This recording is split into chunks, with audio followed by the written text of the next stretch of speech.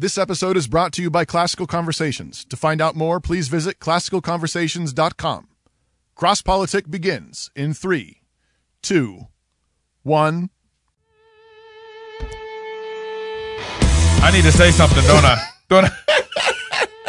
You know how this works? Come on now. Okay, this is how it works. Wake up. Usually, I play this little thing. You want to try it again? I'm so sorry, guys. Because I'm not cutting this. I'm just going to let it roll. I'm just going to let it roll. You just let me know when we're ready. Just make it up. Yeah, I forgot. You got to do a note? Okay, we're sorry, everybody. We're going to start the show in just a second. Y'all just keep liking and sharing everything. This is live, right? This is live.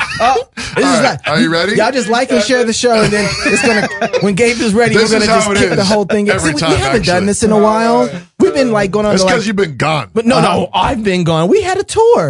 We did our Midwest tour, right? We did our All great right. 3, 2019 tour. He's ready. We got Joshua Harris not coming on the show. Dordt College, what is wrong with you? Oh, what? Dordt. I don't know who Dordt is. It's a college, yeah, man. Okay. Hey, brother Phil Johnson, we got some words. He's coming from Phil. on. He's coming back. Home, Beth Moore. Oh. Uh-oh. And Jen Wilkins. Wilkins. Well, there we go. Hey, y'all. We're not all put together here. We've been traveling the last 3 weeks. Forgot how to do the show. Yeah, we forgot how to do the show. Yeah, it's great to be back, though, in the studio. Oh, my goodness. Pastor Toby Chalk Knox, the water boy, and campus preacher Keith. St. Keith. St. Keith. St. Keith. St. Keith. Are you Catholic now or something? No, but you in sainthood? How many miracles you done? My host here in Moscow, they were on campus with me one time, and the student said, "Well, aren't you a sinner?" I said, "No, I'm a saint." So ever since then, I've been St. Keith to them. So I like that. That's great. St. Keith. So. Hey, we got, of course, our corporate sponsor right now, One Hat Technologies. Yep. Hey, look, they even sent us a hat. Because they are not the only one clothing company. Actually, not a clothing company. It's a tech software development company. Their motto is craftsmanship to the glory of God. They make software. They build custom apps of all kinds, business apps, mobile apps. They got one in the works for us? Desktop apps. We're working on that. He's actually now helping us with our app. Is he? He is. He's a boy. You're a good person. One Hat. So if you're in the market to have a new app developed, you should definitely check out One Hat. One Hat also builds custom websites, provides hosting solutions of all sizes. I might need to talk to them. One Hat's core values are truth, goodness, and beauty, which shine forth in every app they create. They are striving to live out the lordship of Jesus Christ in the technology world. So if you'd like to have a new mobile app or business app or website made, visit onehat.com/crosspolitic today. That's onehat.com/crosspolitic. And he's fantastic to work with. He's actually helping us on our app now because our app guy who's helping us moved his family to Israel to he getting ready for the rapture. Going to school. That's what he doing. Okay, got to put an app together. Getting out of here. That would never even occur to me. That's how we're in different planets. You're like, Did you ever see Phil Robinson had his ministry where he'd raise money to fund plane tickets to send Jews back from America to the promised land to fulfill prophecy. In order to try to get Jesus to come fulfill home. prophecy. Come back. Yeah. Anyways, hey, we're also going to be at G3. Possibly. Yeah. At G3 in January. And that's all we're going to say at this point. We're supposed to be G3. You guys, make sure you guys support the club. We actually traveled the last couple weeks. We were at a conference in ReformCon. Yes, in Arizona, and then It was our great tour. It was our great tour, and then we were at Phoenix. We were at and Seattle, and now we're home. And by the way, there's 3 or 4 solid churches in Seattle. I was really encouraged. Only 3 or 4. That we know of. Come on, that I know of. I'm not saying there's probably more than that. Yeah, but I was just encouraged. He meant 34. I meant 34. It's a Texan thing. 34. I was just encouraged to actually see the connection and love of the brethren and the unity between Reformed Baptists all the way to Presbyterian is really cool. All the way. All the way. I mean, the spectrum, Reformed Baptist to Presbyterian is incredible. And so that was really neat. And then yesterday I was actually down in California doing some things that I can't really talk about yet, but it was because of our club members, we're able to do some of this. So praise God. Yeah. So thank you for supporting us. The more the merrier. We're trying to turn a corner. You got, so you got him a vacation to Southern California. Yeah. that's the club members get. It wasn't a vacation. I'll tell you that. I was in LA traffic at like 5 p.m. Oh, poor you. And I had this car, this rental that had cruise control on it. But this new cruise control is pretty amazing because it gauges the distance between the car in front of you. So join Cross Politics now. So the Gabe can have cruise control that allows him to sit back. Hey, they paid for my trip, so the club members didn't pay for this trip. But anyways, I want to say something about the club membership real quick. Yeah. Something that I see that's happening that I really want to thank God for. People who used to go to Drudge Report and go to Huffington Post. Yeah. I've heard this more than one time before. I was talking to Darren; he was telling me about this too. Yeah. But people who are watching and paying attention to the Fight Laugh Feast Network, they're starting to watch Marcus and other people who are streaming live the debate and watching that instead of watching the debate, or getting their news sources from the Fight Laugh Feast Network who are dealing with. And I'm just want to say, like, that's really good, especially in the time of ABC News. You need somebody who's going to, and what club members are going to allow us to do is be able to have the resources to do the research and dig deeper. Well, and I love the fact that a lot of our listeners actually send us news stories and be like, hey, did you see this? And did you see this? And, it doesn't always make it into a show, but you are helping, and it's a huge encouragement. And what we really want to do is we want Gabe and David on full time. Yeah. That's what we're aiming for, so that we can be bringing you all kinds of shows and programs, and we can be covering a lot more of the news than we're able to. So if you want more of that, please join. Yeah. It's a huge help. Cross Politics Daily. If you want more of ABC, don't join the network. Yeah, right. All right. That's our plug. That's our plug. So here we go. We got a interview with Josh Harris. So Josh Harris is coming back out. All right, out I'm of good. the closet. It was a great show, guys. Or whatever. All right, we'll see you later. Right. It sounds like you think the church has made a massive mistake by becoming so identified with President Trump. I think it's incredibly damaging to the gospel and to the church. He can't even finish. You give advice. You still give advice. How do they give advice? How do they unwind that? What should they do? I don't think it's going to end well. And I think, you look back at the Old Testament and the relationship between the prophets and really bad leaders and kings. And oftentimes it's not something you unwind, because it's actually in the scriptures presented as God's judgment on the false religion of the day. You think Christians today who are embracing President Trump are due for a judgment? I think it is the judgment. I think it is part of the judgment. What do you mean by that? To have a leader like Trump, I think, is in itself part of the indictment that this is the leader that you want and maybe deserve, that represents a lot of who you are.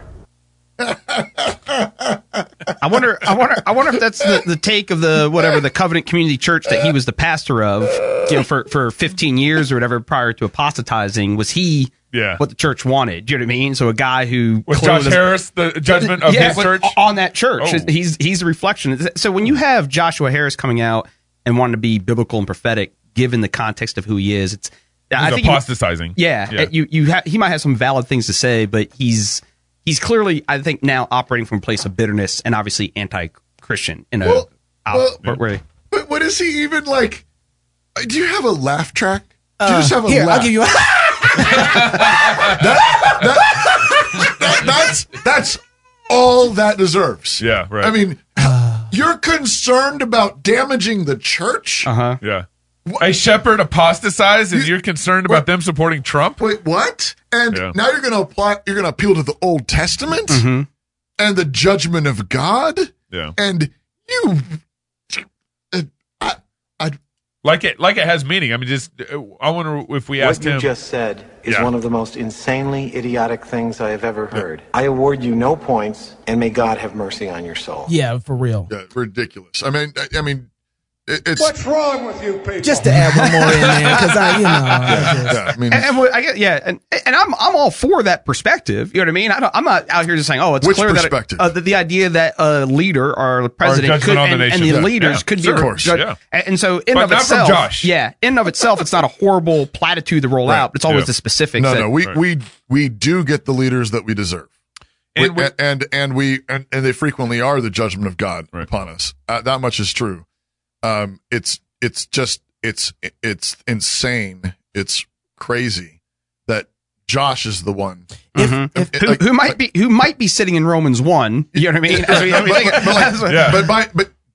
But by his own appeal, like, Josh, you are the judgment of God on the church. That's right. You are bad for the church. Right. You are bad for the gospel. And so to talk in some way like you are in some way able to sit in some place of judgment. He wants to speak covenantally on this. Like, you gave up the right to do that. Well, and just to add to that, if Trump is our judgment, we got him because of you, Josh. Yeah. Ooh. Mm-hmm. Yep. That's right. If Trump is our judgment, and it's because of pastors like you, we have Trump. If you're going to make that connection. Exactly. Yeah. You doing what you did, you doing ministry like this, and according to you, what'd you say about his book? And he had to do his whole mea culpa tour with his book that supposedly he ruined so many lives. So here's a guy who was his book, The Judgment of God, on a culture where he... Right. That's what he was arguing 2 years ago. Yeah, 2 years ago, he goes on this mea culpa tour where he's apologizing, and all these people are saying how he's destroyed their life.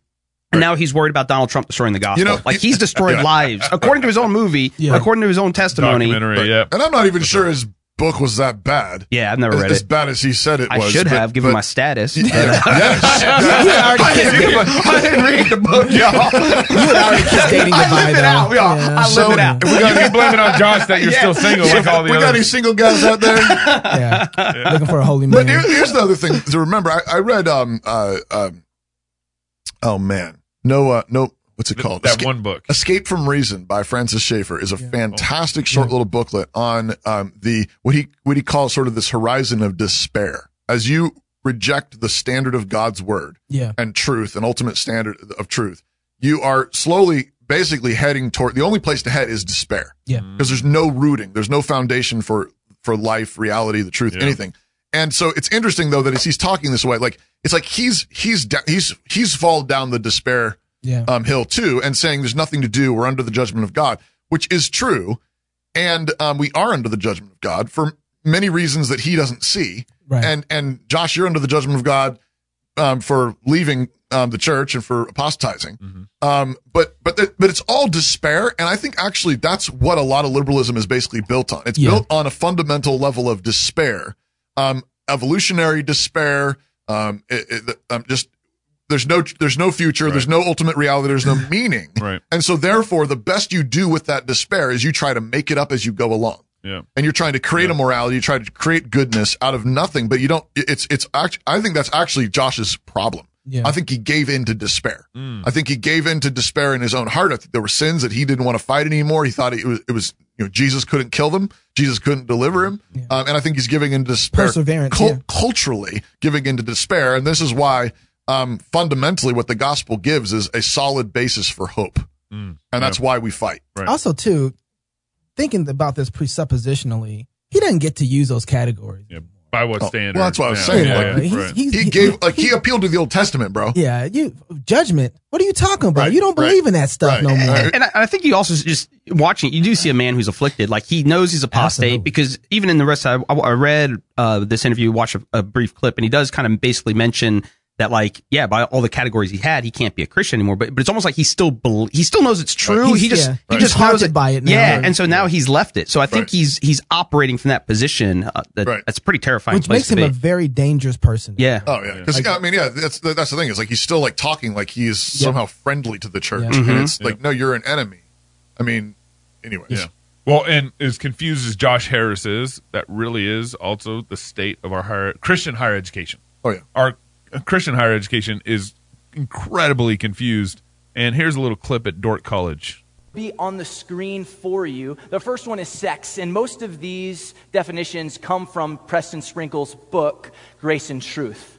And so sex simply refers to one's biological sex, which is typically self-evident. More precisely, a person's sex is determined by their sexual anatomy, reproductive organs, their hormones, and chromosomes. So, in other words, sex is biological. It's kindergarten. It's Dordt College. The next term is gender. And this term is often confused and used in a variety of ways. And some of the ways that it is used is your own internal sense of self, right? Your authentic self, who you are on the inside.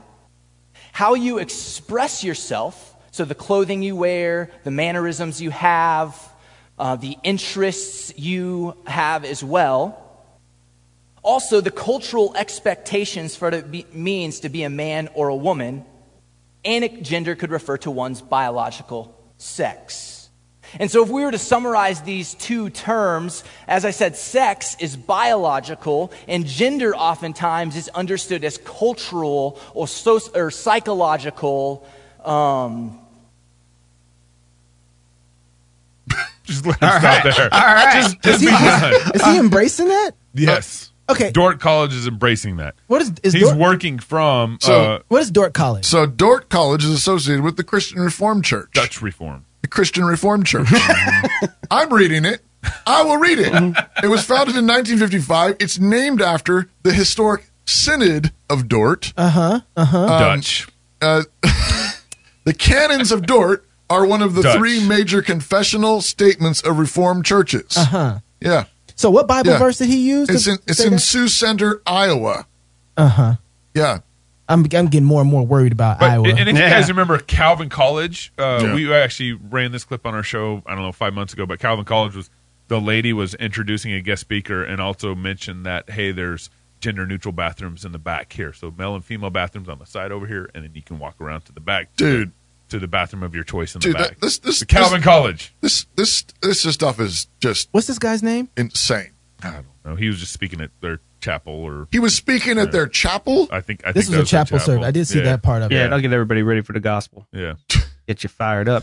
That was a post-mill. That was like a post-mill sermon right there. Oh, my gracious. But this is like, so public education, public higher education particularly, has been going down for a long time in flames. And I'm just, It's in the Christian higher education. I can't believe how bad it is in Christian higher education. So basically, we've been telling you guys, be careful about sending your kids to the universities, the public universities. You can't just it's a boot camp for secularism. Yep. But turns out Christian colleges, they're right there. You're on them all the time, aren't you? Yeah, I'm not on the Christian campus, but on the secular universities. How come you don't go preach universities. on the Christian campus? They need the gospel. should do that. I actually was debating about hitting up Wheaton, but the way most Christian schools are set up, I can't get in the middle of campus. Like, I'll get tased. You know what I mean? I can't Christian get on campus. on campus. Christian And preach the gospel. but every Preaching the now and then I gospel. will. Every now and then I can have like a public sidewalk. Like there's another school it's funny. There's another school, Central in Pella, Iowa. And they're kind of in the RCA, similar to the CRC and going liberal.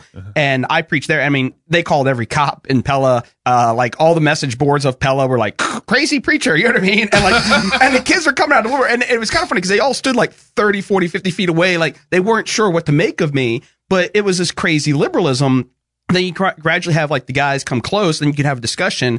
And inevitably, it was all this Christian background with the creeping liberalism. And once those underlying assumptions, even like this, like, I really think the root that we have to go after, and we're hitting on the show all the time, but like that egalitarian root, it just colors everything, because then everything kind of becomes a flat one, and it just becomes madness. So I interact with this stuff every day. This is, but what he's saying, that distinction that he's making between sex and gender, like that is denying the God of heaven. Like we cannot state it strongly enough. Okay, to make gender something that you come up with, that culture invents, and all these sort of things, is denying the authority of the Creator. The authority of the Creator. The one who gives you the biological body that He gave you, the hormones, the chromosomes, all that, which that is your gender assignment. Yep, right. You don't distinguish those things. It was the feminists who were trying to make that distinction back in the 1950s. Now our theologians are making it. And now you got chapel services in Reformed colleges making that distinction. It's defiance. And the thing that people need to get is I got into some fun on the Twitters recently. And one of the things that came at me when I was I quoted Rosario Butterfield and you know, anyways, and it was fun. I had a great time. But I get right into a bunch of Christians that are saying, but this is not primary doctrine. Oh. This is not primary doctrine. Oh. Sexuality, gender, all that stuff is secondary doctrine. We agree on orthodoxy as primary doctrine, like the Nicene Creed. Saved by grace. And he made them. But yeah, as I say, and central to that is God's creator. Exactly. And so our creation theology has to reflect the male-female sort of thing. And our whole current attempt, at least 150 years or more in the West, we've been seeking to overturn the whole creational aspect. And now you see the fruit of it downstream. So Darwin gets rid of God. Yep. You're able to have it all natural. And now here we are 150 years downstream. And even the church are like, we don't even have male and female anymore. I believe in one God, creator of heaven, the heavens and the earth, of all that's seen and unseen, visible and invisible. What you're talking about is primary creation of people, male and female, with assignments to be masculine and feminine. And that's, and the fact that there are cultural expressions of that does not in any degree destroy the fact that God has created masculinity and femininity, and the expression of that sexuality is from him. Mm-hmm. Right. And I think I at least said it to you guys. Did you see the Mary McAleese, who was like the former president in Ireland? I believe I'm pronouncing her name right. But she had a comment basically against infant baptism because of it. It imposes obligations and duties onto somebody that they did not agree to. Oh, and really? So it's really fascinating. And so she's like abortion? infant baptism. And so she's teasing out the implications. But what's interesting is this gal? Mary McAleese, I believe is her name, and she was the former president of Ireland. And she was rooted in Catholicism in some way. But what's really fascinating is she is self-conscious, like, no, we have to overturn the Roman Catholicism in our culture. And part of that is you can't have any imposition on you, including baptism, that is not your own self-expression of who you are. So in other words, God bless the Baptists. But to be consistent, what you are saying is that that your identity is based in your decision and your profession to walk with Christ, which is at least in tension with the fact that God is the sovereign one who creates us, who makes us, who claims us, and who sends us out as newborn men and women in Christ. Oh, look at the time. And are we out? And when we baptize him, we're submitting to the sovereign God and saying, you have claimed my son, my daughter. Yep. He belongs to you. She belongs to you. Yeah. And it destroys covenant all the way up to the political. Right. Oh, yeah. Absolutely. Infant baptism is absolutely political. Yeah. Oh. And on that note, we have Phil Johnson, a Baptist, coming up next on Cross Politics. Drinking all his water. I'm going to put my hat on. More segment. You ready, Phil? Classical Conversation supports homeschooling parents by cultivating the love of learning through a Christian worldview in fellowship with other families. We provide a classical, Christ-centered curriculum, local, like-minded communities across the United States and in several countries, and we train parents who are striving to be great classical educators in the home. For more information and to get connected, please visit our website at classicalconversations.com. Classical, Christian, get connected, get community.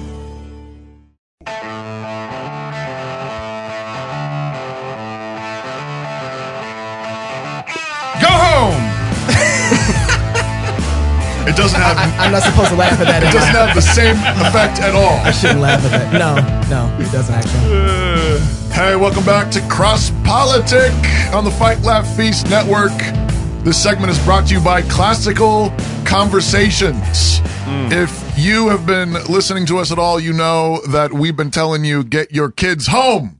Get them out of public school. Get your kids out of public school. Right. You need to teach them. You need to train them. And Classical Conversations is an online-based home education program. Comes alongside parents, allows them to teach their kids, give them a full-orbed classical education. It meets once a week with people in your community. Right. There's chapters all over the country. I think maybe all over the world. In LA, there's probably like 10 of them. There's probably, or 50 maybe. Classical Conversations. Check them out. We're very grateful for their sponsorship. With us on the line right now is Phil Johnson. Phil is the executive director of Grace to You. He has been closely associated with John MacArthur since 1981, edits most of MacArthur's major books. Phil also founded several popular websites, including the Spurgeon Archive, the Hall of Church History, and the Pyromaniacs blog. He is an ordained elder and pastor at Grace Community Church. He and his wife, Darlene, have 3 adult children and 7 grandchildren, and I think this is his second time on our show. It is. Is that right? It is. Thanks He came back. Thanks that is right. Thanks for being on Cross Politic again, Phil. Thanks for having me. And I also just wanted to give you a special thanks for breaking my server. What did I do? Well, it's your fault, man. I about a week ago, I wrote a blog post. Right. I saw that. And your server went down because I linked to it. Yes. I think you linked to it like 4 or 5 times, in fact. Yeah. I had no idea what had happened. Somebody says, "Hey, your blog's acting funny," and it was like sort of limping along for a couple hours. And that's when I noticed, oh, look, and you had actually said something to me on Twitter and thanking me for it. And I was like, oh, grand. Okay, Phil linked to it. And then a couple hours later, it's gone. Like it's dead. And it took me about, 24 hours or so to get the thing transferred to a brand new server. And I know I was getting emails from people saying you linked to this and there's nothing there. Yeah. Well, you and me both. Yeah. I know that bothered me a little bit. What's that? And I'm gonna get in trouble. I'm gonna get in real trouble. Real trouble. Phil did share that, and I was waiting for a onslaught of other people writing articles that were cover fire for that moment, and I didn't see them. Yeah. And so maybe I was concerned because like 15 years ago, there was no way that Dr. MacArthur was going to say something like that, and I have a bunch of friends start firing the same way, like defending him. Yeah. And I was just surprised. And Phil, maybe I'm wrong, but am I seeing that right? No, that's probably true. It's not the first time though. I think you recall that when John wrote a series of blog articles criticizing Driscoll's handling of Song of Solomon, kind of the same thing happened. It's like the whole world turned on him, and you had all these young reform guys saying, just don't listen to him. He's an old man yelling at the young kids to get off his lawn. He's past his age and all that sort of stuff. And that happens occasionally. But it's par for the course, huh? Yeah, well, it's not the ordinary response we get, but it is when you know you've really stepped on someone's toes. When that happens. Yeah, so we know this is the I think it was called John MacArthur, Beth Moore, and football or something. And girls getting tackled in football, or boys clobbering girls in football, or something like that. Yeah, that was a great article. Article, well written too. Thanks. Well, really appreciate that. All right, well. We want to go back to the beginning of this and talk through some of this with you, and we got an audio clip just to bring everybody up to speed. We're going to start out. This is just kind of touching your toes. Easy setup for you. Let's begin with an easy one. The word is Beth Moore. Go home. That's just so good. I like Todd. I see we're warmed up. I dilly-dally. So, this is the clip that was apparently heard around the world for 48 hours, 72 hours. And everybody goes berserk. And the thing that, there's some people who are these sort of dyed-in-the-wool Beth Moore fans, feminists, egalitarians, whatever. Yeah. But really the striking thing was how many, and this gets to your question, Chalk, is how many people who are, supposedly hardcore complementarians, who would ordinarily you'd think would be on John MacArthur's team on this. But the flack, a lot of the complaint, of course, was over the tone of it all. Yeah. Right. It's sort of the methodology of all the context. And so a lot of the flack you received was over the format, the perceived flippancy and disrespect of Beth Moore, getting the audience to laugh and clap. So my question, Phil, is why is it so important for the church to actually speak this way on these crucial issues? Well, a few things about that. It's been a 15-year-long problem, at least, that I've been aware of. Right. that mainstream evangelicals think the worst sin you can commit is to use a tone that's offensive. The tone you can teach or say or do any kind of heresy you want or bad behavior or whatever and get by with that. But if you say anything in the wrong tone or a tone that's too shocking or surprising or whatever, then you're going to get a lot of pushback because tone is everything in this postmodern era. Yep. That's one thing. The other thing is I kind of understand some of the pushback when all people heard was that little clip. There's a lot of derisive laughter and all, which sounds inappropriate given that's all the context you have. Now, you guys have more context because you've been focused on what Scripture teaches about the role of women and how God has ordered the family and all of that. So you understand that. So the phrase "go home" has a specific sort of reference to Timothy. Or rather, Titus 2, verse 5, right, which says women should be, keepers at home. Right. That is what he was referring to. He wasn't just trying to be snide. Right. And there was more context than that in the conference itself. Shortly before that, Justin Peters had done a message where he, his style is to show video clips and sort of analyze them. And he'd had a series of clips with Beth Moore exegeting her own dreams and saying some things that were outrageous and bizarre and things that should not be said and taught in the name of Christianity. And so, John MacArthur's comment had reference to that as well. There was quite a bit of context, which the people in the conference understood, which is why you have laughter rather than outrage. That's a cross-section of evangelicals who were there, but they had sat through these messages where Beth Moore's teaching had been critiqued. Some things had been said that sort of put John MacArthur's comment into context. And so it sounds more snide when all you hear is a little 90-second soundbite than it was, when it happened.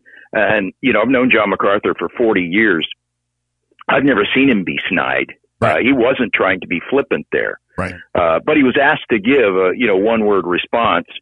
He used 2 words, but right. That wouldn't be his normal style of responding. And in fact, just this past Sunday, he preached an entire message on 1 Timothy 2 that dealt with the question of the role of women. Right. That's the context. And anybody who really wants to understand John MacArthur's comment, why he said it, why that came out like it did, really needs to, first of all, look at those clips that Justin Peters had just shown, and then listen to John MacArthur's message that he gave just this past Sunday on 1 Timothy 2. I appreciate all that, and I think it's really significant and important, and I think in terms of, general tone and so on, ministers of the gospel need to be careful and thoughtful, and obviously we're to honor women. At the same time, you say this is something going on for a few decades, and I think talk about context and longer in terms like a century and a half of increasing feminization of the church. Yeah. I mean, this is going back to Gresham Machen. J. Gresham Machen was calling out the Presbyterians in the 20s. Wow. Well, Spurgeon was in the 19th century. There you go. Spurgeon was chagrined that British pastors were beginning to affect sort of an effeminate tone. Yes. He mocked it and talked about preachers who lisp. Exactly. Exactly. But that's the thing fantastic. but that's the thing is they want to it's sort of the old Pharisee problem. And the Pharisees have this long tradition of disobeying God's word. And at some point, Jesus just makes fun of them. He mocks them. Right. He says, you go around in your long robes and your long prayers, and, you think God can hear you because you blow, your trumpet before you do your good works. And it's ridiculous. Yeah. And there's a place for godly laughter and mockery of something that you know better. You do know better. And don't pretend you don't know better. Well, and two, I got to give it up to Todd. One of the things that Todd's really good at is getting people to have a conversation like they're the only few people in the room. Yeah. And he's able to talk to somebody and have a way to talk to them that is just like, it's just us. And he does it in a context that's not typical for formal. It's not formal. It's very informal. And that's the fun. That's the fun of it. Yeah. And let's be honest, we don't get a chance to see Dr. MacArthur in those. I mean, like you said, Phil, it's hardly ever. That's not his typical way of having conversation with people publicly. Right. And Todd is able to sit. Yeah, it's not his style. Yeah, no, that's right. But you know what though? That's what makes it amazing and fun. Is that we get a chance to experience and see somebody who we love and care about having this conversation in a different context. It's also what makes it really effective. That was where I'm going because the guy on the street. I mean, the guy on the street is not likely to always be brought along by the longer, more nuanced academic explanations. Yeah. And it's not like we don't have that. He actually, after that clip, he goes on to explains what he means. Much longer explanation of it. Yeah. So I think part of it too, I just want to give like Todd a shout out. We need more of that kind of table talk. The street talk. Absolutely. Yeah. Bring it home. From guys who are biblical, who are accurate. And now we didn't play the clip of your response, Phil. No. We could have, but it seemed to me like you come in right after this and the word you use is narcissist. And you explain, Beth Moore tries to find herself in the text. That's actually what she says she does. And I'm over here thinking, how come you didn't get Twitter jail? How come everybody's upset at MacArthur? And it seemed like your response was a lot harsher. Why didn't you get in as much trouble as Pastor MacArthur? Yeah, I don't know. I don't know. John MacArthur said the same thing to me. He said, what you said was. And I suppose that's true. It's I was sitting up there sort of cringing, knowing, okay, this is going to hit Twitter and it's going to be ugly. Yep. And I wasn't deliberately trying to fan the flames or get people more agitated, more laughing. And in fact, I think they stopped laughing pretty quickly. I think that's exactly right. Everybody went quiet, actually. Like, this is serious. Yeah, people understood, well, this is not a joke. This is serious. Yeah. And from that point on, I think the Q&A was pretty good. But the soundbite that got posted was, that first question and the short answer. And so it gives a whole different tone to what was actually a pretty serious Q&A. The rest of that Q&A and the Q&A the next day, I think we're all the sort of thing that, are edifying and instructive, that no one would have any reason to complain about the tone. But I think the laugh track in the back, that's bad. I cringed at that. I understand why people laughed because, number one, it's Todd Friel and he's kind of a comedian and he's laughing. Right. Plus, it is shocking to hear John MacArthur respond in such a terse way like that. He's usually more wordy, but he'd been limited to a one-word response. So it was shocking and for a moment funny, but the laughter died away immediately when people realized, no, this is serious, and they're making an important point. Yeah. And it is an important point, and I hate for it to get lost in questions about tone, Right. Yeah, but again, absolutely. So Phil, it seems like we're suffering. I mean, the reason we got women, in cringing or creeping in on church leadership, cringing, that's a word. We'll go for it. Because it's cringe-worthy, and they're encroaching. It's more than cringing. It's cringing. But Phil, it seems like this whole scenario illustrates like a real problem of pastors being courageous. And so when pastors are courageous, it makes it really easy for women to think, oh, I can do that. It doesn't take any courage to be in the pulpit. Yeah. Right, but we've seen that trend, and I know you guys have coming from you. There have been comments about this and all that. We've all seen this. Mm-hmm. The feminization of the church has been a problem. I've been speaking about it for at least 15 years, and so have you guys, pointing out that the church is becoming more and more of a feminine place in a way that really becomes repulsive to men. It chases them off because you're asking men to act like women, and giving the impression that this is how to be spiritual. Right. And the church is suffering because of it. And men are sort of stepping out of leadership or being timid when they ought to be bold.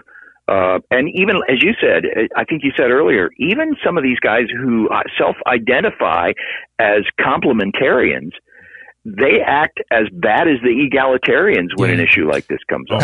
Hey, funny you should bring that up, Phil. We got some other clips for you on that. Way to go, Phil. Way to tee it up. Hang on here. This is Jen Wilkin. Good, got it. One of the most important things that I do when I travel around the country and teach the Bible is actually not that I teach the Bible. It's that I show up looking like a woman and teach the Bible. because a lot of women only see men do that. So do you know how they perceive themselves as students of the Bible? They don't. They see that as a passive learning environment where I take in what someone else has told me the text says. We need women in visible leadership places. Oh, so Phil, what do you think? All right, so let me be kind to her in a way that John MacArthur's critics have not been kind to him, and say that in a certain context, I could agree with everything she said there. I do think there's a role for women to teach in the church. Scripture says that older women are to teach the younger women. Yeah. That's also Titus 2. Right.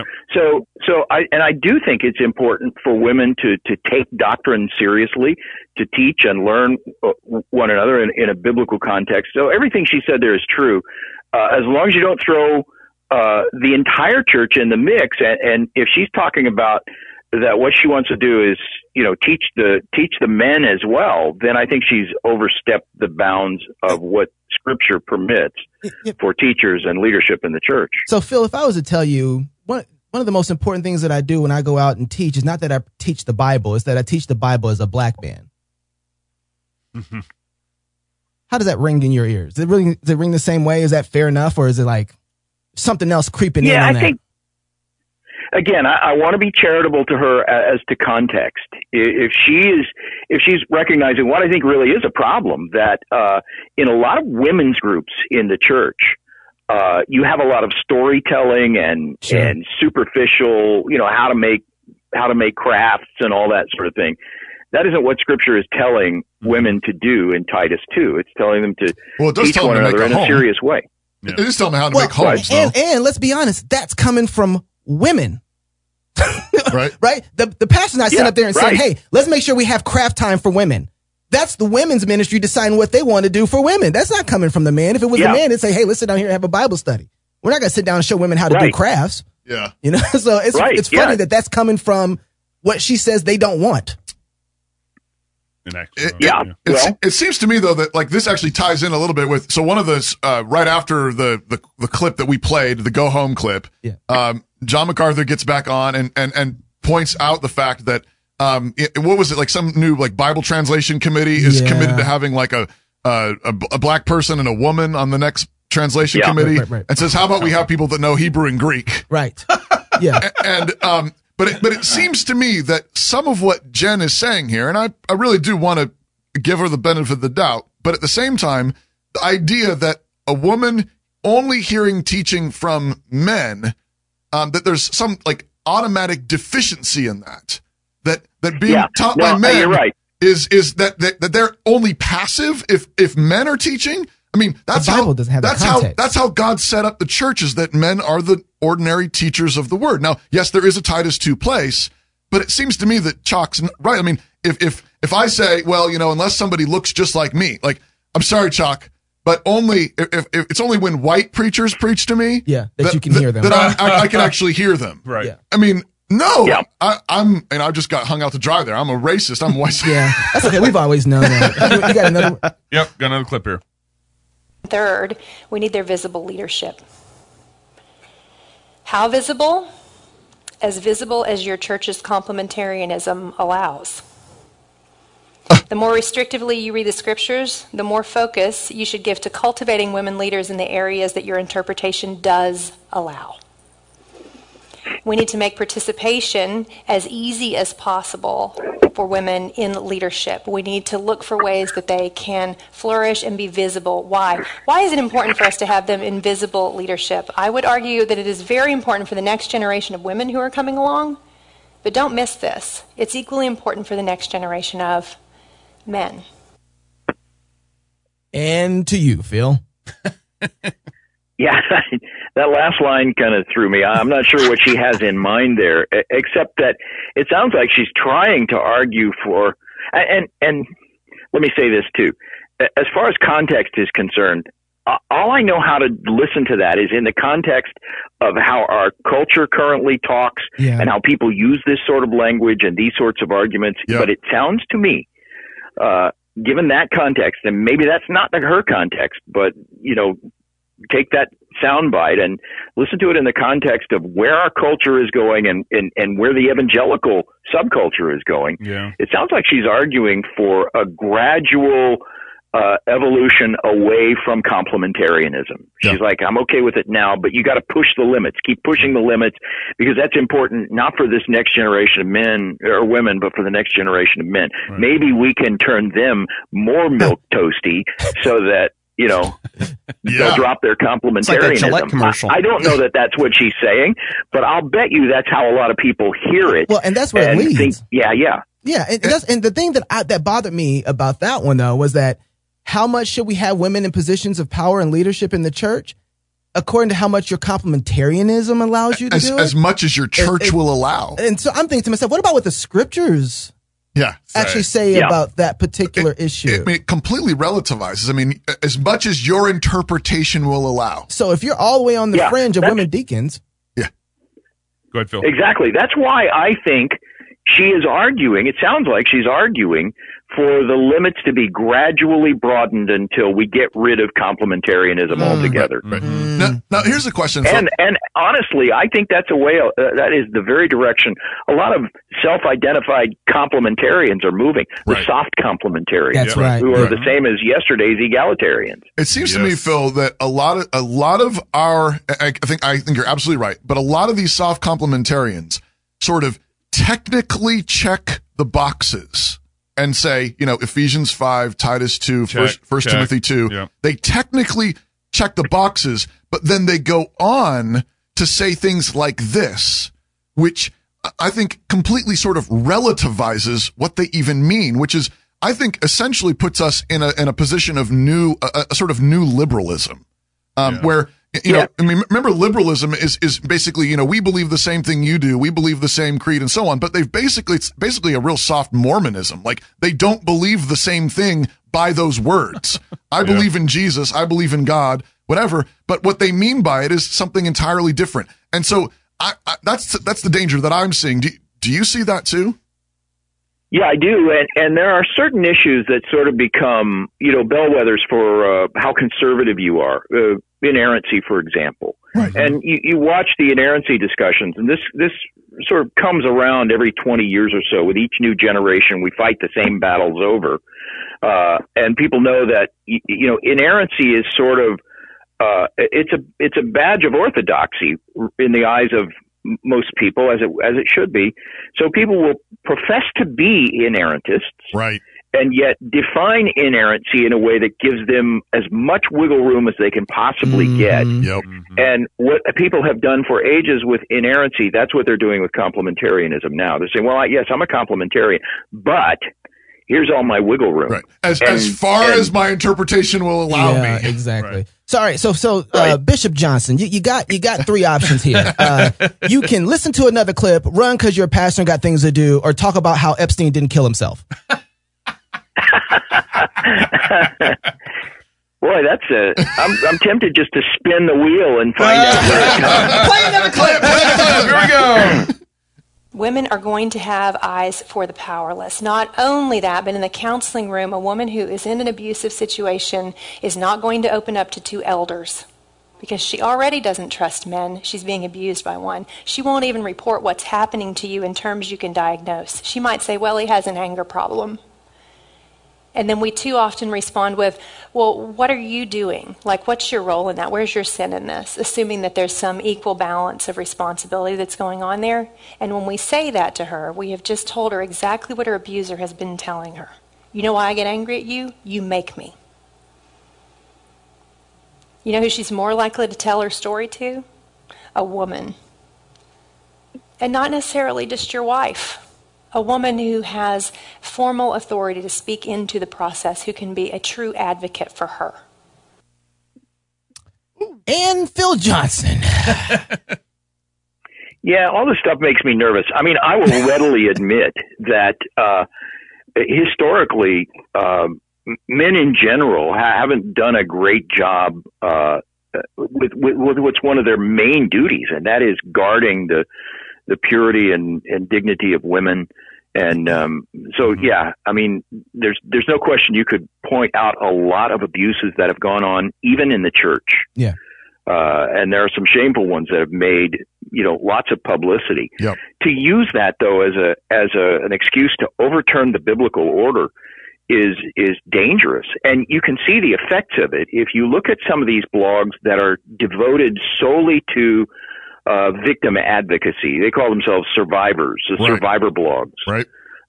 Where they will take any accusation in absolute defiance of the clear biblical principles of what to do with accusations. Yeah. They will take any accusation and treat it as a fact. I've been accused of all kinds of things that are simply untrue just because I've said to in some of the contexts of these survivor blogs, look, there's no evidence of this thing that you're claiming. You need the evidence. In the mouth of 2 or 3 witnesses, you have to establish this thing before you can put it out on the internet and ruin a man's reputation. That's right. Right.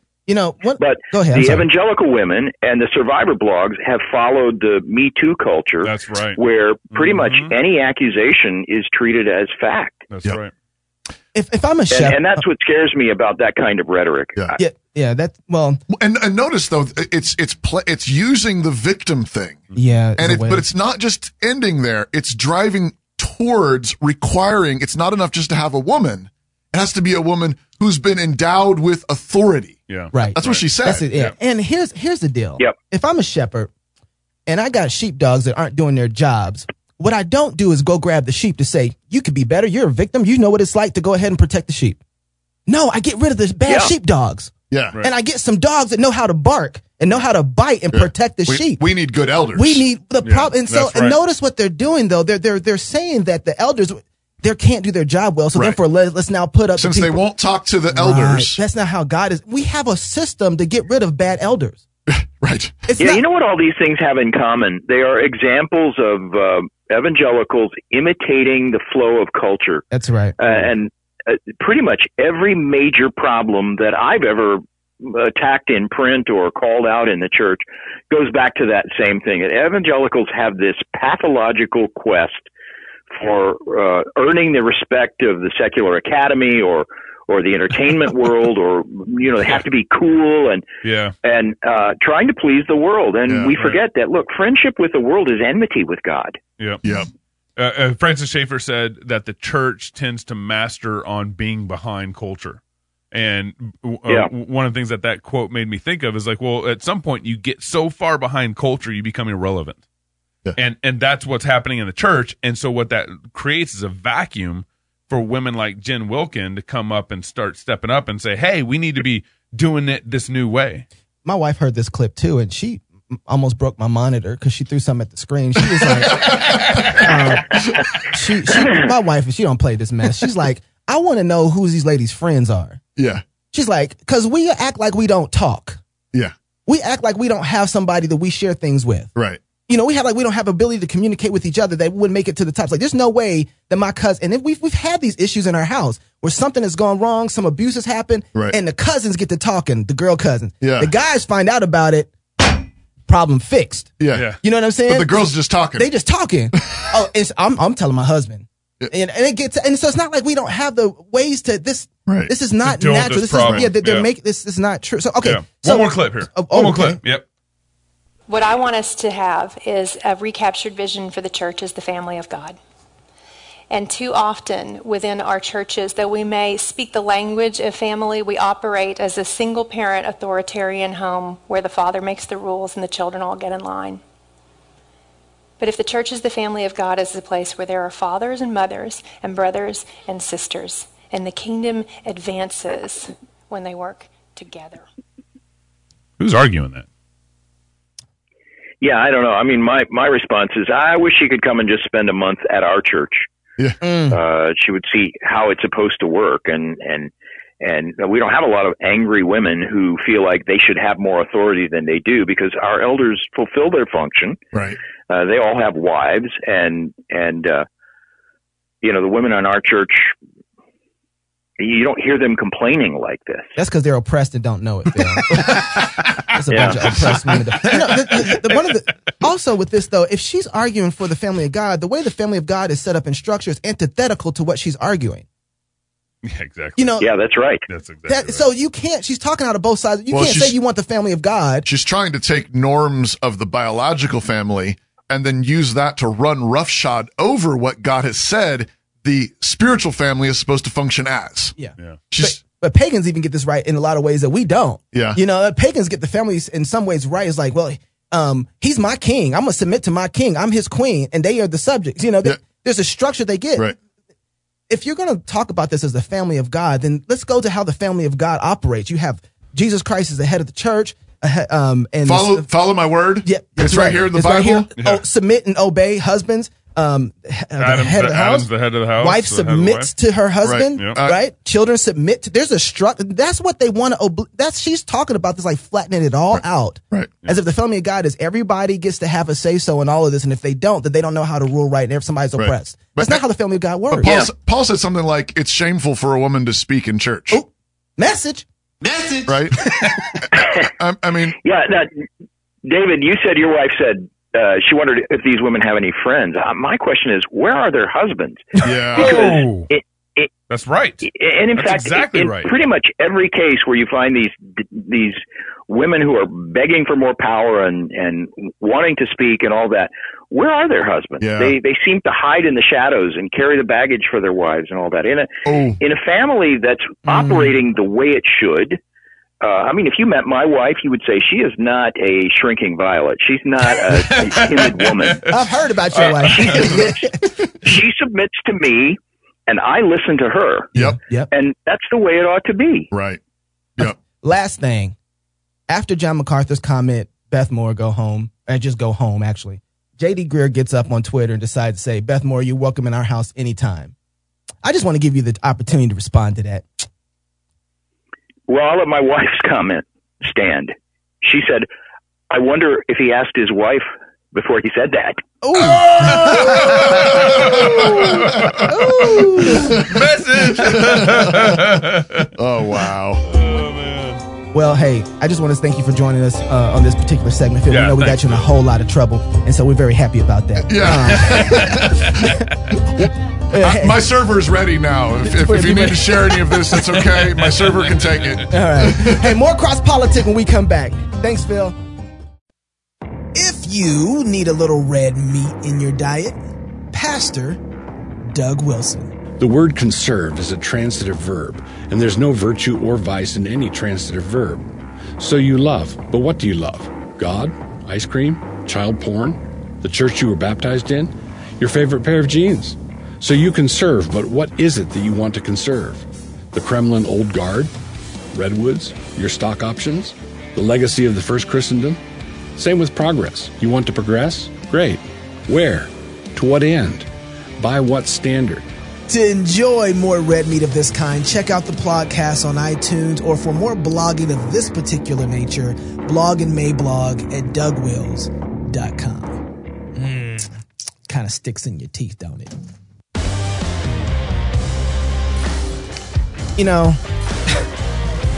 I'm sorry I didn't make coffee, guys. No, it's okay. You're not sorry enough. Well, not enough. But do you have to put that thing right there on the table just to rub it in? Could you not at least? Starbucks. That's over. That's over. You're fired, Toby. I just fired you. We'll figure it out on the show. We'll do it live. We're doing live. That hurts my heart to say that. Hey, guys, don't be like that. Don't be like Welcome that. back to Cross Politic on the Fight Laugh Feast Network. If you join the club, you too could do this with your That's just mean. And this segment is brought to you by Ely Construction. Ely Construction is looking for a new construction lead. This is a job here in Moscow, Idaho. It's a job for a man. Oh. And a manly man at that, who is not confused about his gender and Ely is sexuality. sexist, huh? Oh, he's straight up sexist. Okay. Yes, he is gloriously sexist. They're going to have the EOC or whatever, the Equal Opportunity Employer, coming down on Eli Construction because an ad gone wild. Sorry. We got lawyers, y'all. We got lawyers. I'm guessing he's white, too. If you have 10 plus years of full-time residential construction experience, love remodeling, and would consider moving to the town recently. Ely Construction is a lead carpenter position for you to consider. ElyConstruction.com/lead. Go there for details. EALY. Don't we usually have a little thing on the back of the... Oh, yeah? Okay. It's the hammer. The not hammer today. thing. Not today. Yeah. If you're a master craftsman, you want to live in Moscow. If you're humble, hungry, people smart, man. if you want to innovate with excellence and remodeling, apply today. And if you're a man, yeah, he ain't got no jobs for women. go to EALYconstruction.com/LEAD. Lead. Very good. There, I did it, guys. Well done. We did it. Are we gonna tee this up? Are we Just gonna push Are you play. serious? Okay, We're doing this live. Okay. We're doing this live. Okay. We're doing this live. So, just recently, Paula White, if you don't know who she is, One of the best preachers in the country. one of the best female pastor preachers in the country. Yeah. Trump, who is also now advisor to Trump and just got put into a position of White House staff. White House staff. So she's a longtime spiritual advisor Yes. of Trump. Yeah. Joined the White House staff last week to lead the Faith and Opportunity Initiative, which is a division of the Office of Public Liaison. She's a czar. Yeah, Kind of. Okay, all right. Her role will primarily be to solicit input from religious groups on White House initiatives and to maintain Trump's strong ties to the religious leaders who support him, saith CNN Politics. Okay, so just to give you a little bit of a taste of who she is and how her preaching goes and how profound it is, hit it, Gabe. Wherever I go, God rules. Duh. When I walk on White House grounds, God walks on White House grounds. I had every right and authority to declare the White House as holy ground because I was standing there, and where I stand is holy. I love the edit of this video. To say no to President Trump would be saying no to God. And I won't do that. We are in a spiritual war right now. Let every demonic network that has aligned itself against the purpose, against the calling of President Trump, CNN. let it be broken. Let it be torn down in the name of Jesus. Want me to tell you what my thoughts are? The thoughts of the King of Kings, the thoughts of the Lord of Lords. You get the idea. I'm downloading heaven. The idea. Look at that. She's downloading heaven. She's downloading heaven. You gotta admit, she's got a little swag when she's walking where I walk, and she's got a little confidence. I see where you got she's a little going. some of that too. You got when I do my thing, yeah. Glory, somebody give me a $2,000 offering. Okay, so that's Paula White. Please write your checks to Chocolate Knock Ministries. Is she like health and wealth? She is absolutely prosperity gospel preacher. You showed me a clip yesterday when we were talking about this, about her, like, and make your checks out to Paula White. Right. Yeah. And she that was at her church, I think a church she had planted. Okay. Instead of making it out to the church, she said, today you're going to make them out to Paula White. I was like, she's like, and I decide to do with the church, that's a whole nother thing, you know what I'm saying? But you go ahead and write them names out to Paula White. Yeah. And she said something like, I just know that, there's a special blessing. Yeah. Like, well, of course, that just comes with And the she said money. whether it's $10 or $10,000 $1,000, or $100,000. Right. And so Paula White has been a well-known name, especially in the charismatic movement, black churches especially. Why would Donald Trump be interested in this woman? You know what? I can't. I think the same reason Trump's interested in anybody who'll support him. I think that's what you'll support me. I don't think. She probably wears the same gaudy gold toilet that he got or whatever, and so I think that's part of it. So I think she's up his alley. He's pretty gaudy in his aesthetic, and so is she. And she can fill up stadiums. Mm-hmm. Paula White can she? Yes, she can fill up stadiums. Paula White has been known as, and T.D. Jakes has called her this, my spiritual daughter, and she considers him her spiritual father. And so he's signed off on her a long time ago, and she's been in, and she preaches like, like she's in the circle. She can throw down with this organ if she got to, she know how to work that crowd. So she's in, she's been in for a long time. Are you saying specifically like in black churches? Yes, absolutely. In the black church, Paula White has always had she's got the pass. She's had the pass. She's got a black card? Yes. She gets You invited. don't even have There's that. not a whole lot of people that get invited to Mega Fest to speak. Yeah. Paula White gets that invite. Okay, what's Mega Fest? Is this Mega Fest? Is that like? So Mega Fest, oh my goodness, if we don't have enough time, Mega Fest, T.D. Jakes would put on, I don't know if he's still doing them, I have to go check and see, but he would put on an event, take over a whole city like Atlanta. Okay. And invite basically everything Christian, from music to preachers to family event, movies, the whole night would come and just descend on one city and have everybody there from the nation and do I think for a week, a conference. Okay. And it would just take over a full city.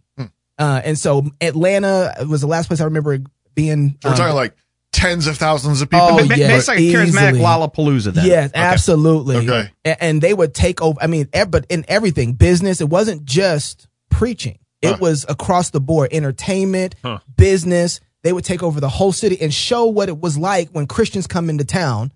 if you want our business, Atlanta, open up. And they would bend over backwards to have MegaFest in their cities. Really? Yes. And so TD Jakes would put on MegaFest, and it was. I mean, so how you said charismatic? Like, how charismatic? I mean, are these Christians? Yeah, absolutely. But TD Jakes is not.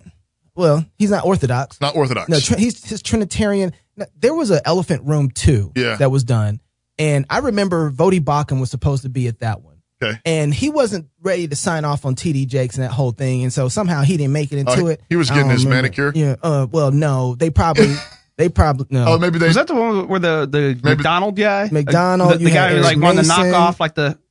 Yeah. Remember that guy? Yeah. You mean they didn't invite him? You think they No, just invited him? Jakes was invited, but he wasn't ready just to sign off. He was going to put some screws on. Vodi didn't show up because he wasn't ready. He was going to say some stuff that they didn't want to say. In the so elephant Vodi room. wasn't allowed You to mean be people on that do panel. that? So that was. There's a whole bunch You're of in the stuff that elephant room happened. and you can't say what the big elephant is in the This room. is a gentle elephant room. This was about inclusion. Gentle. This was about inclusion. And actually, Sounds like a Beth Moore elephant room. at this time, Eric Mason was one of the guys that I really respected because there was few Reformed black churches. Right. And he was one of the guys I was looking at as like, that's a biblically reformed church. Right. And thinking biblically, why in the world is he signing off on TD Jakes? I was at Wretched at this time. Okay. And I got in a conversation with him on Twitter. He blocked me. Eric Mason? Eric Mason blocked me and refused to engage anymore in the conversation because I said, dude, you know, he's even if you embrace his theology on the Trinity or you say he got it wrong, he didn't understand it, he's got a ton of other things that put him outside of orthodoxy. Really? And so his word of faith stuff, and he wants to claim he's not word of faith, but his preaching stuff is still word of faith. That's what's really interesting about word of faith circles, charismatic preaching in some of the black church. It's just inherent in the system, even though they might not say that So they they see hold somebody to else word is of more faith. extreme on it, and they'll be like, well, I'm not that. Yeah, exactly. But- and they want to talk against that, but yet they. Okay, so why does this all matter So what to matters? Paula White? What matters is because 2 years ago. So after seeing Paula White, this recently just happened with her and President Trump. But she's been advising him for a long time. Yeah. Now it's official. Yeah. But I remember, and everybody was all upset that Paula White's going to be there. This is how crazy she is, and she is crazy. She's crazy. There's no doubt about that. She's off.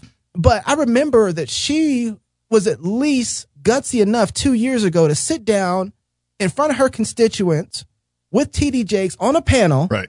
to have a fight about why she was supporting Trump. So that's interesting. So yeah, I'm here. So I'm She has seeing this. everything to lose. So she's gung-ho Trump, Right. but most of her constituency is not. Very much opposed. Very much opposed. Like, and I mean, think of everything we hear on the news all day long. Right, I mean, was it, Tabiti and all these other people telling us that, like, voting for Trump is like voting against the black community. Right. Yeah, exactly. And a lot of people that she talks to, a lot of people she reaches. Now, she does have a white audience too, but she's a dear one inside of the black community for sure. I've yet to meet one white person that listens to her. Yeah. I don't know. I was just quiet for a little bit. I was throwing random comments. Just throwing out random comments now. Just to help I was like, you. he's still here? I felt neglected, y'all. Just to help you, in the clip, you're going to see one white guy on stage and at least a few in the audience. So that'll help you. Is he gay? That's yet to be determined. He is a Catholic priest, so we don't know. All right. There are things coming up this week that will be spent a 3-hour meeting with clergy, with voices on issues. Well, they're comfortable with the direction this administration is taking as a Christian? See the guy from the punch? I mean, there might be elements, but I mean, overall. First off, Bishop Jakes is my spiritual father, and I always honor and respect him. I'm not comfortable with a lot of things, Bishop. I'm not comfortable with a lot of things. But I go back to saying that if that were a Democrat administration, if that were a Republican administration, I probably, as a person, am going to find fault with both, because if it's not in alignment with what I see as the infallible Word of God, I'm not going to be in agreement with it. I really want to discuss what she just said. It is the narrative that is heralded over the pulpits all over America, that the welfare of the poor should be provided by the church. Okay? That is the narrative. Paula didn't go that far with it, but that is the narrative that we are told and taught consistently. That's right.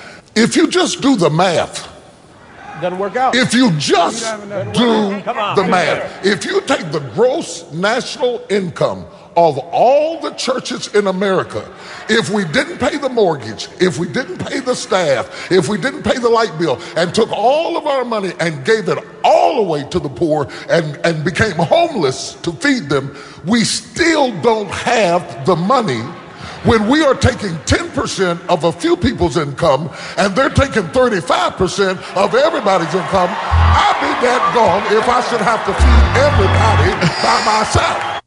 Wow. Wow. So did we play that before? We haven't played that. We never got around to playing this clip 2 years ago. I remember that when we talked about this a couple years ago. Okay, so there's so much there. I want to start at this point. So right now I'm working on the film By What Standard with Founders Ministry. Is that a presuppositional film? Basically. But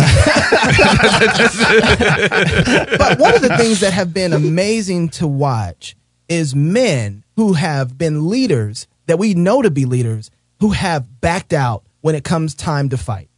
And when it comes time to fight amongst their constituents, right? Yeah. And here it is, Paula White has way more balls than half these guys. Ooh. That's good. I didn't know. If I didn't know, I would just say, oh, look, they're having an interesting conversation. There's this black dude and there's this white girl. But this is a hostile environment for her. You got to understand. She says it on there. She says, you're my spiritual father. Right. And okay, we can set all the theological stuff to the side momentarily. Not orthodox. Right, all kinds of theological problems. All that stuff. She shouldn't be preaching. Yes. All that. And she's kind of crazy. Yep. But there, in that place, she is standing up to a father in the faith, right? In her faith, yeah. And they're having a real argument about real stuff, right there on stage for millions. And she's willing to take the audience, giving her major because obviously that audience does not agree with her. Yeah, she has a lot to lose. They are paying for her jet. Yeah, you understand, right? And I don't know half the pastors in the Southern Baptist Convention or the guys that said they were going to. You can find out the list of guys who ain't on the film no more. Go to the Cine Doc and look down there and see the guys who said they're going to be on the film. They don't have nobody paying for their jet. Right. And they still won't get up and have this conversation. Well, do you think it's because... And they're Orthodox. But do you think it's because she can afford to lose their support and so she's got enough money in the bank? No, I don't think she can because one of the things that those people have to continue to make their incomes residual. Right. They don't have any other form. You start getting people. Yeah. So you're saying you just don't think she cares? I think, no, for her, I think she absolutely does care about the people that she's talking to. As crazy as she is, as far as she is, I think she does care. Right. And she wants to see them do better. And she feels like this might be a way I don't think it's just like. But she actually believes what she thinks. Yes. And she's willing to stick her neck out. Yes. And is there anybody in the SBC that's willing to do that? Tom Askell. Yeah. Founders Ministry. Jared Longshore. Yeah. But Tom Nettles. But not in the PCA. I know. What's the guy's name that we had on the show? That was Steve Warhurst. C.R. Wiley. Yeah, C.R. Wiley. But Steve Warhurst, and I say this, and I love that dude because he's out there, he's fighting. Yeah. But, part of it is that they hadn't been going to General Assemblies. Right. And this is one of the things that's kind of what happened in Southern Baptist. Well, that happens. I think even a big factor is even in the context of T.D. Jakes, like he's willing to mix it up. Like for the most part in the PCA, right? That's Jakes what let's have the conversation. Yeah, I show up, you go to have the debate. It's like a no. You know what I mean? Right. So you kind of need two sides are willing to do it. Tom Friel asks a question of John MacArthur. Yes. Everybody laughs and everybody freaks. Yeah. Right. And everyone backs and away. Then everybody gets soft. And I do think there is an element like. We're not like PCA. I don't know the SBC well enough, but there is like that certain level of upper middle class white morality that is like, here's our window, here's proper discussion, here's what you can debate, here's what you can have. Here's the lane. I don't think T.D. Jakes is sitting there like, oh, I'm an overly educated white guy, and here's a discussion he's taking the question mic and holding on to it and having a dialogue with the people. That's because that's Papa. I think Papa. You're absolutely hitting on something. Yeah. One of the things that black people and black culture sees is certain type of conversations like. We know we don't talk like that, and we know you're being PC with us. Stop with the BS, and let's talk like we really talk for real. And that's what I was trying to bring out with Phil with earlier, because talking to him about, is there a place for the carefully nuanced make your case? Yeah. Sure. Is there a place for Christian higher academia? Absolutely. Is there a place for systematic theology? Absolutely. But there's also a really, really important place for pastors to bring it down to the street. Yep. Yes. And you even look at the last two administrations, Hope and Change, that's all Obama rolled out. And then Trump had MAGA. You know what I mean? And like there was a simple element to the message that everybody could grasp on immediately. You didn't have 1,000 pages of nuancing. We're like, what is this guy even talking about at this point? Yeah, no, but it has to, and the thing that pastors got to get is if you don't get it to the ground level, you failed. Yeah. That's right. You have to speak to the car mechanic. You have to speak to the builder. You have to speak to the painter. You got to speak to the people where they are, which means you're going to have to say things like, go home. Yeah. And then we all laugh and we clap and we say, yeah, that's the message. And they say, but it wasn't nuanced. Yeah. Well, sometimes it's failure to pastor to nuance. That's exactly right. Which is no quarter November. And that's how you end up neutering people. Because so the basic idea is you'll preach at this level, which it becomes this nuanced thing where the guy so for example, that clip we played earlier from Dordt, like the guy who's a car mechanic, I mean, to get a sermon on gender and sex, he's like, what is, are you got balls, you're a man. You know what I mean? Like it's like basic. And so I think the aspect of what I've experienced in the PSA is broadly this academic-y sort of preaching that's nuanced to like, let's try to bring people along that just aren't there. And this is why we need to, in order to recover masculinity in the church, it's going to mean looking at someone like Jen Wilkin and saying, you need to stop. Yeah. No, you need to stop. Yeah. And you say, well, she crosses the T's and dots the I's here, and she's really helppful over here, and this kind of thing. No, she's not being helpful. She needs to be stopped. Yeah. She's bringing the poison in. Does she mean to? No, absolutely doesn't mean to. Because could I worship alongside her on a Sunday morning? Sure, I could. Yeah. But we have to recognize that it's our friends that are messing this up. That's right. It's people who are right next to us. All kinds of good intentions. With good intentions, they mean well, and I don't mean them any ill will.